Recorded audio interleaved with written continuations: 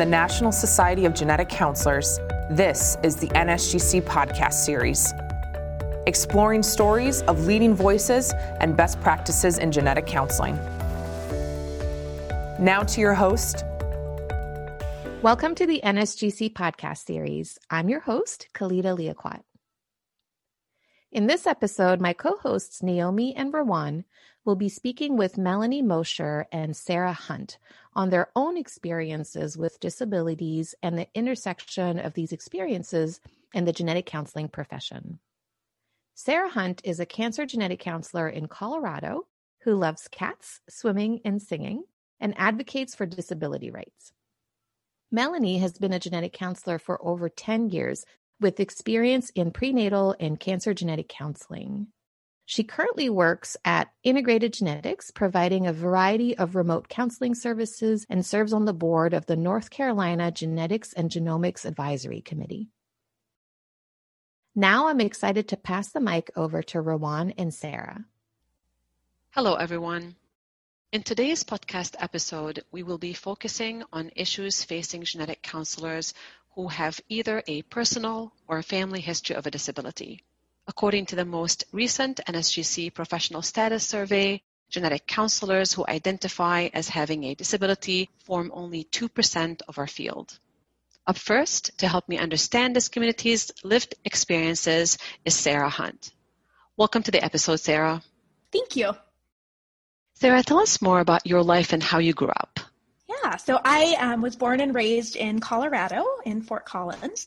I currently work in Denver, but I was always really active with choir and swimming and theater as a kid. I am a little person, so I've been involved with Little People of America since age 1. So that has always been a big part of my life as well. And when you say that, how would you identify your disability as?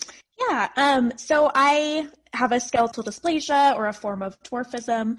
I identify as having a mobility disability and as a little person, and I have some other unrelated medical conditions, so I also identify as having chronic illnesses.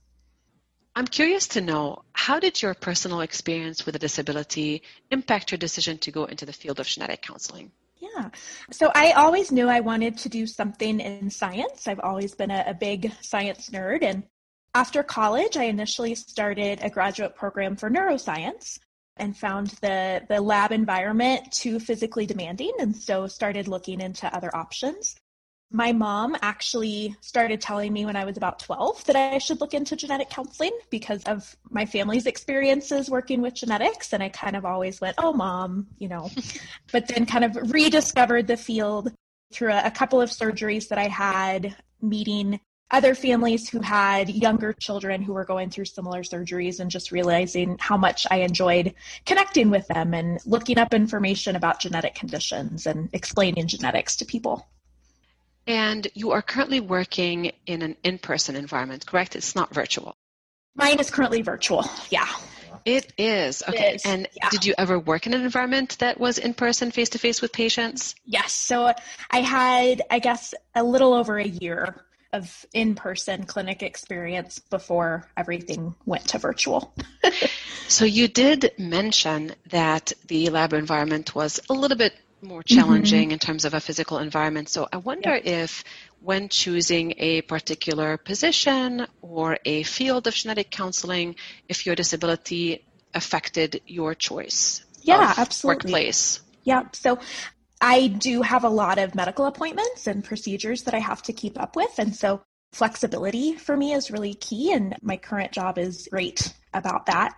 I've got a great team of coworkers, and we kind of all step in and cover for each other when we need to, which also is great. For me, I found that the best conversations that I tended to have with patients was in my cancer rotation. So that's what I ended up pursuing. And I currently work as a cancer genetic counselor. So when you did work with patients face-to-face, I guess there was no choice for you but to disclose your disability to them, if appropriate. Did that affect your counseling with them, or did you feel like they were targeting questions towards your disability? Right. Yeah. When I was in grad school and with my first job, when I had a little bit of time in clinic with pediatrics, kids, of course, are curious. And so If I'm seeing a kid in clinic, I usually just kind of give a brief, my bones are different, so I'm using a wheelchair, I'm wearing this wrist brace, and it's really cool. But with adults, that seems less necessary. And I really have only had a handful of patients ever bring up my disability. I think in general, I find that people tend to be comfortable talking to me. I'm the kind of person that I'll be at the airport and somebody will come up and just spill their whole life story. And I've heard, other friends who have disabilities sometimes have similar experiences. So I don't know if people just think, oh, she has some experience in the healthcare system, and so she may be more empathetic, but it really hasn't been an issue. I have had some issues with kind of meeting other people who are there either as faculty or as staff or as observers, just kind of being shocked at my presence, asking kind of invasive questions right off the bat. But I don't tend to get that from patients. Mm-hmm. That's really interesting to hear. Yeah. How the medical community is a little bit more direct or a little bit more harsh in the way the questions are directed. Exactly. Yeah. And it's almost as if they think like, oh, she's a patient in this hospital, so let me ask her medical questions. When it's like, no, actually, I'm your colleague. I have had some challenges with accessibility at various environments. Heavy doors are the bane of my existence. And I wish that every door either had a button or was nice and light. And this kind of speaks to the social model of disability, which states that it's not somebody's impairment that is the problem, but it's the environment that is creating the problem. So for me, it's not a problem that I can't get into a certain room because of a heavy door. That's not my problem. That's the building's problem. And the solution isn't changing something with my body. The solution is changing that building so that it's more accessible for everyone. That's really interesting to hear. You and I had a discussion in the past, and you did mention the whole social model of disability versus the medical model. And I do feel that perhaps in graduate school, we tend to learn a lot about the medical aspects of disability, and perhaps we communicate that mostly to our patients.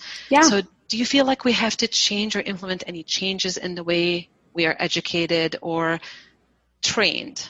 Yeah, I would love to see more information about the social model and just highlighting more people's lives with disabilities. I think in our training, we tend to focus on the immediate diagnosis of a disability. And so the grief that comes with that and focusing on that immediate support. And I think sometimes what gets lost is that there are people with these disabilities that have a genetic component that are living wonderful, full lives with the resources that they need.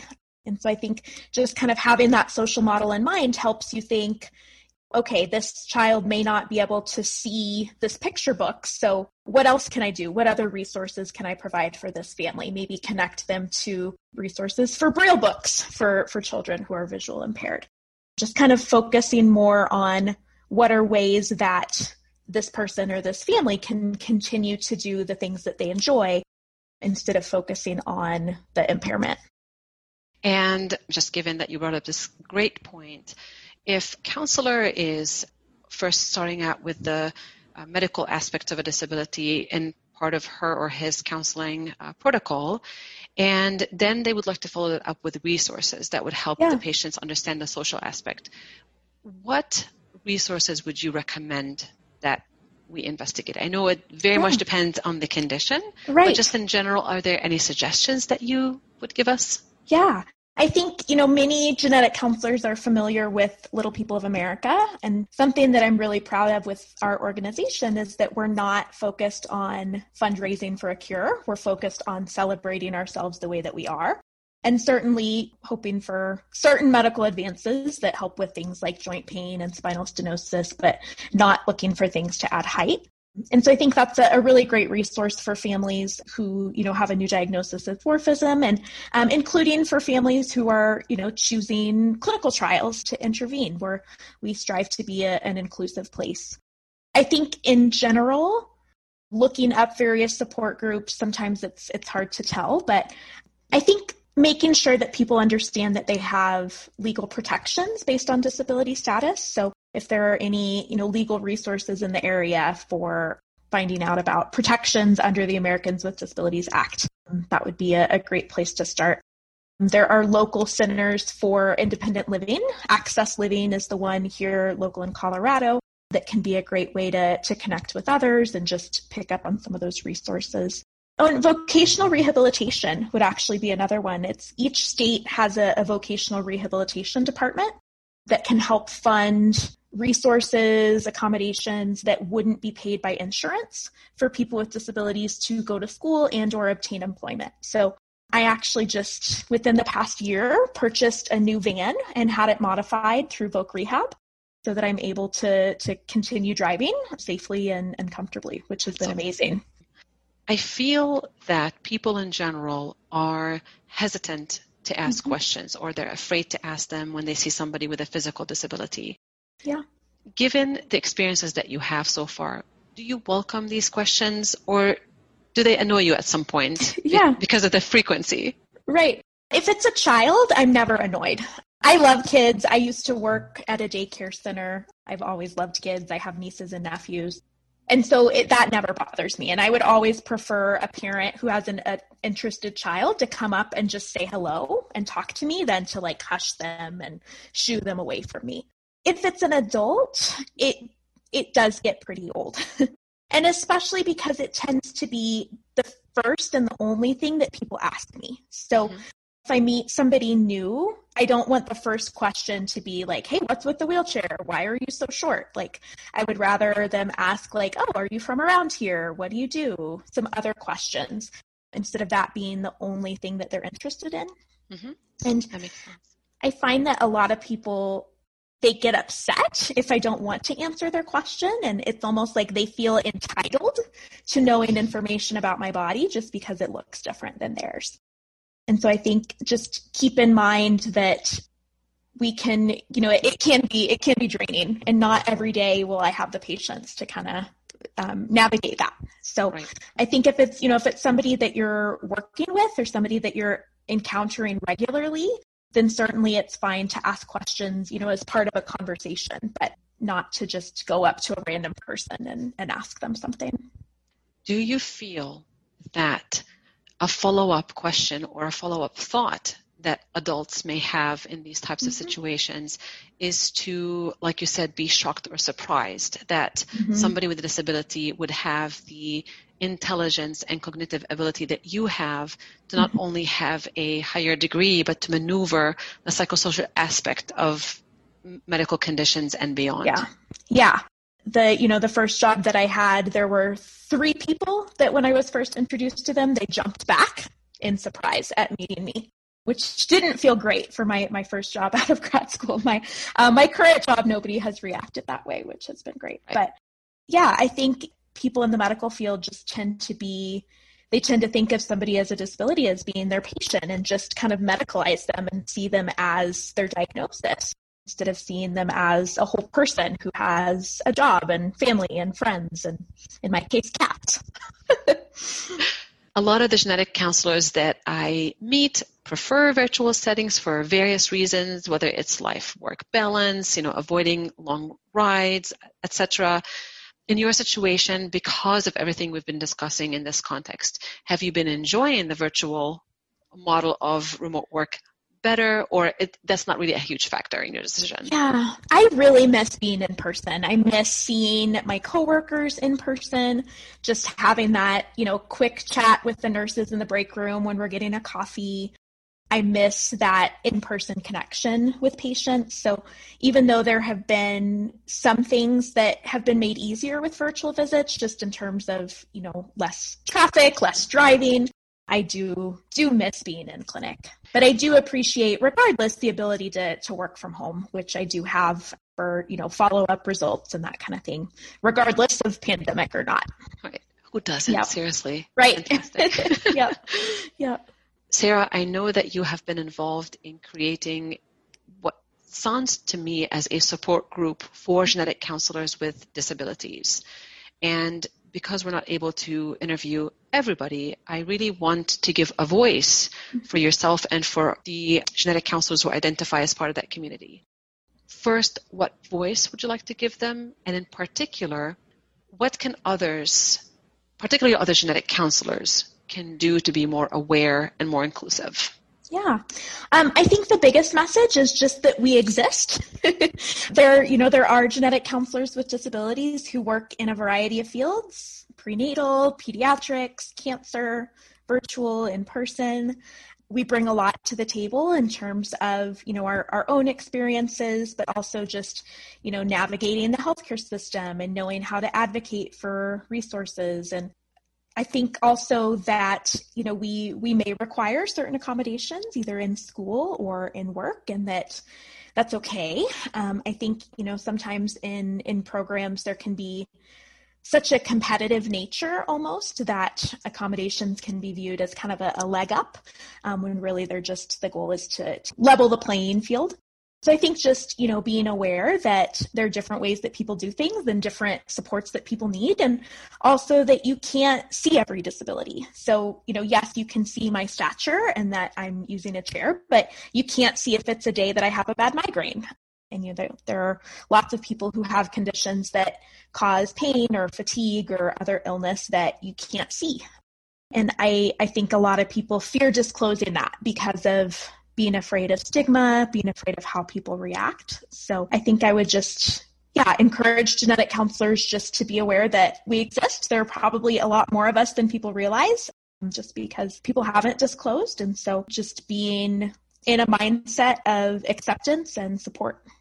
I do have to mention to our audience that we did schedule this interview to occur last week, and we did actually have to reschedule it because of pain that Sarah was experiencing on the day of the initial interview date.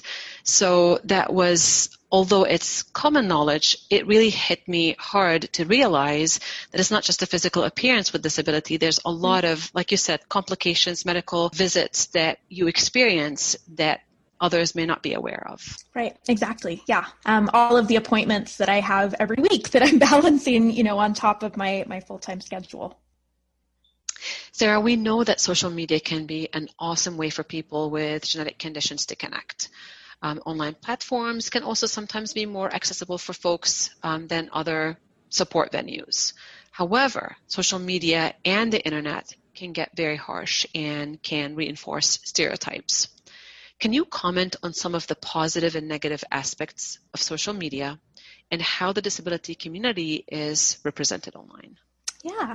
I am in a number of Facebook groups for people with dwarfism, and so have connected with people with similar conditions around the world, connected with lots of parents with young children, which has been really fun. And so in that aspect, it is really positive of just bringing people together, helping people feel less alone and having a place to share their stories. Sometimes there are a lot of people now, there's the whole influencer thing where people are an influencer and they have this following and that's what they do. And I've seen a lot of really great influencers on social media. But, I know that sometimes people can take that and then kind of twist it and be cruel with it. But if you're looking for accounts to follow, here's some of my favorites of people with genetic conditions. Melissa Blake, who has, I believe, I can't remember, but she was one of the people that was targeted by that TikTok campaign. Also, Wheelchair Rapunzel has spinal muscular atrophy and has a shop of clothing. My favorite shirt says "Love Your Jeans," and it was ordered from her. Crutches and Spice is a Black woman with cerebral palsy who does a lot of advocacy on Instagram. The Rolettes is a wheelchair dance team based out of California that I finally learned how to do a wheelie after watching their videos. The Disabled Hippie is a queer person with Ehlers-Danlos syndrome who has some great content. These are really helpful resources. I've only known about one, just to let you know, the TikTok campaign. And so this will be, I'm going to go check out a few of them. I'm sure a lot of people will. Is there anything else that you'd like to add that I didn't ask you about? Yeah, I think, our field realizes that we have a diversity problem.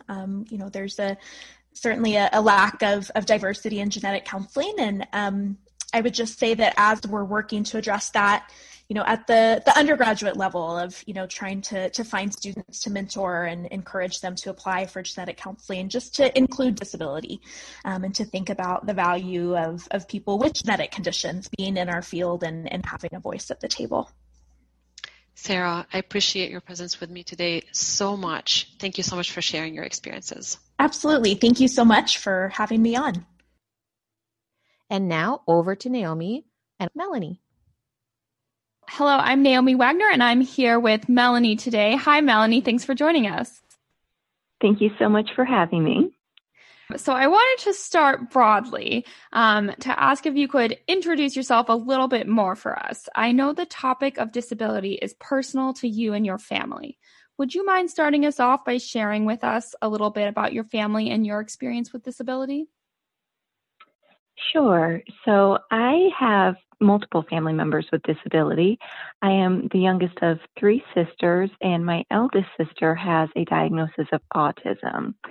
And her autism is more of what I think of as the classic autism, because when she was diagnosed, this was close to 40 years ago, when the diagnosis, my parents were told, was a incidence of around 1 in 10,000. So this used to be a very, very rare diagnosis.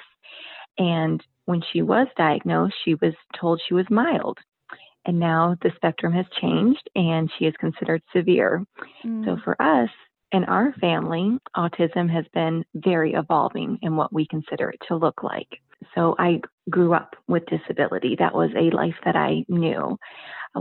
Growing up, my middle sister and I, so both sisters are elder to me, but we were in, I suppose they would be considered support groups, but I think they were more of play therapy groups with other children that had siblings with autism, because it was such a rare diagnosis at the time. There were not many people to talk to. And my sister she was bused extremely far to be at a special needs school, because children with special needs were completely segregated at that time and they were not part of the general society. It was a very different time to live in, even 30 years ago, growing up with a child with special needs. And now I am a mother to a young boy with special needs. My son has Down syndrome. And so my role as a family member to someone with special needs has changed dramatically. And in many ways, society has changed dramatically as well. My son is not bused at all. He goes to school just down the road, and he has been in an inclusive school. With COVID now that is no longer an option. Everybody is segregated, I will say that, but that's no one's fault. And even now my son has Down syndrome, and when people see him, it is so funny because now people say, oh, does he have autism? Because that's the diagnosis everyone knows. People don't even know what Down syndrome is now. Autism is a hot buzzword. And so special needs has just been a part of my family my entire life, and my role regarding a family member has, of course, I'm still a sister, but it's changed in my responsibilities and who I am as a family member. And I've taken on multiple roles there. And I know your roles were different, as a sibling versus as a parent, but can you comment briefly on what you've seen change? You started to talk about in terms of schooling, but what else have you seen change over time from when you were growing up with your sister to when you're raising your son now? In some ways, things change, and in some ways, things stay the same. It's a little bit sad in that sense. With my sister, when we would go out, for sure, people would look at her very strange. And truth be told, we did not go out much outside of pretty much our neighborhood and our block. People knew who my sister was. They knew she had special needs, and we were understood in our very small community. But my parents never went out. They almost never left the house. And certainly we never went out as a family. And I don't want to say never, but it was seldom and it was rare because of her special needs. And we got a lot of stares and we got a lot of looks. And I would say even as a child, I felt that we were not very much appreciated when we went out in public and had someone with special needs. I could feel that as a child. And I know that my whole family felt that. So going out anywhere was rare. Family vacations happened just once a year to go visit family. I will say we never did anything I think other families did, such as I hear people went to Disney World. That sounds lovely. I have no idea what that was like. Mm-hmm. And so I think a lot of that was because of the strange stares we got. And unfortunately, even now, it was only a few years ago, I can think of being out, having my sister in Target with me, and a lady stopped and made some very unfortunate comments about how I shouldn't have her in public. And I just said, I'm sorry you feel that way, and kept on walking with her. These things do still happen, and people feel that they have the right to express those. And we do ignore those comments and continue on with our way. With my son, certainly it's very different. My son and I, I'm grateful, and we do vacation. We do go out. We go out to eat. And I feel much more that it's accepted when I take Brennan out. He makes a royal mess in a restaurant. He has a hard time, just as my sister did growing up, using utensils. That's hard for him. And we leave just as much on the floor as actually makes it to his mouth in a restaurant. But now people have good graces. They tend to smile. The waitressing staff says, nope, don't mind it. Perfectly acceptable. People tend to be a lot more forgiving, and I don't feel the stigma of going out in public, nor do I with my sister anymore. There are always the few people who give condescending looks, and much more rarely the people who feel that they have the right to stop and tell me it's not acceptable. I'm glad to hear things are improving. That was certainly disappointing to hear that some of the experience you had years and years ago still sometimes happen, and would love to see that change. But it seems like, unfortunately, it's been sort of slow progress over time. So I'm curious, how did your experiences with disability impact your decision to go into the field of genetic counseling?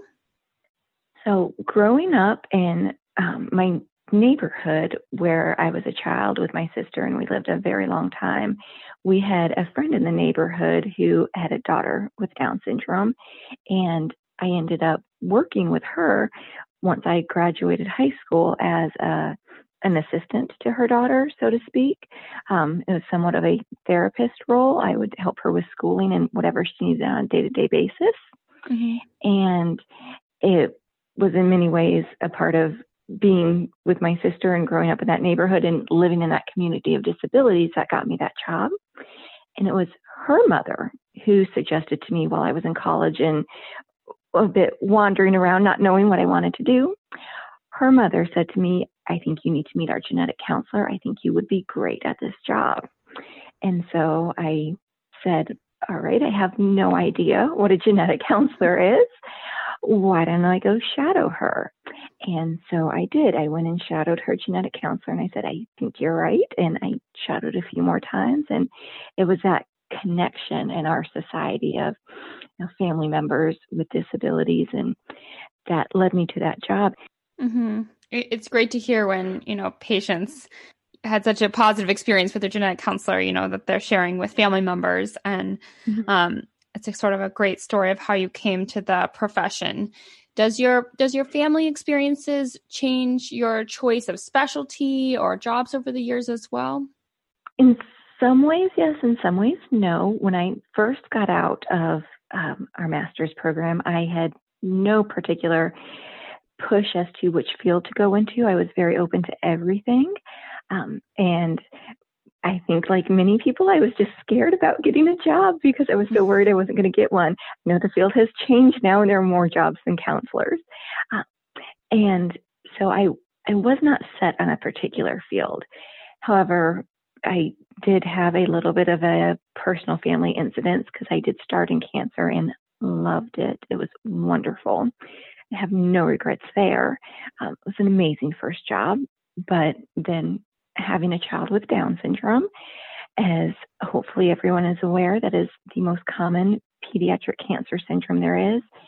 Brennan did end up with a diagnosis of leukemia, and it became far too difficult for me. I was over-identifying with patients, and just going into the office every day was too hard, with leaving from the cancer office, taking care of patients, going directly to the pediatric cancer center, taking care of my son. And I had to make a disconnect from that. It became too hard. I was over empathizing with patients. And I think in many ways, putting my experiences onto patients that they were not having. And so I realized that I was doing that in my own practice, and I had to remove myself from that setting. That makes sense. I've heard that experience with some other genetic counselors in different specialties as well. Has that happened to you with patients with Down syndrome or people carrying a pregnancy with Down syndrome? Have you interacted with those patients as well? It can be very difficult with patients with Down syndrome, because now I am in almost exclusively the prenatal setting now. And sometimes when I see these patients, particularly, I think the number one response I see from these patients is when there is a diagnosis, the response of the parents are, I cannot handle this. And I remember myself with Brennan before he was born, my number one fear was leukemia, above and beyond everything. I just said to myself, I can handle anything. I could handle a heart defect. I can handle, kidneys, anything, not leukemia. That was my greatest fear. And even my friends talking to me, they're like, aren't you worried about a heart defect? I was like, nope, anything but leukemia. I can take it. And so as a parent, I know we are significantly more resilient than we give ourselves credit for.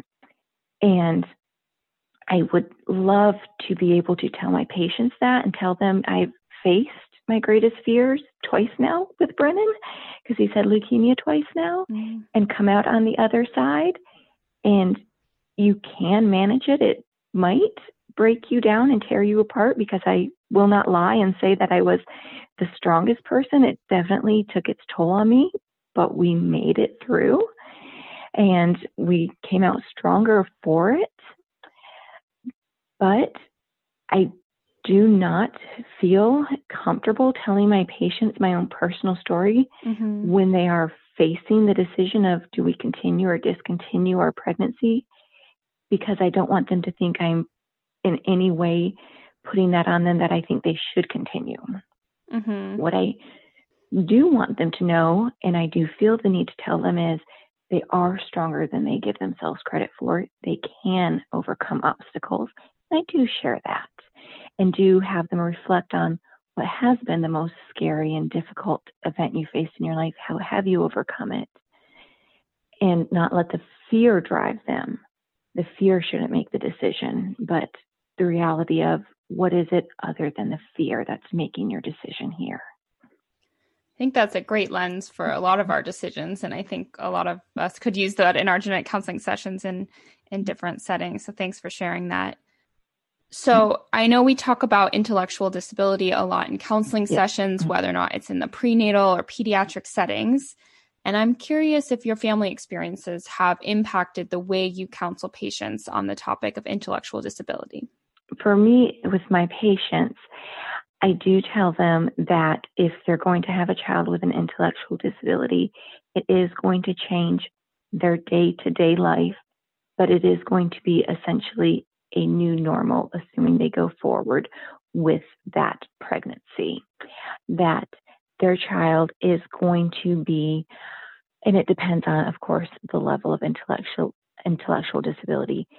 There is not going to be any changing the fact that their child is going to have an intellectual disability, is going to be slower at obtaining skills, but there will be skills obtained, and you will celebrate whatever milestones your child obtains. Now, for some children, that might be very simple milestones.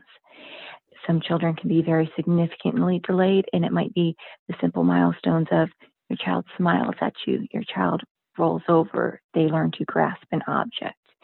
you celebrate those milestones. For other children, it might be more significant milestones. They learn their ABCs. They learn to read sight words.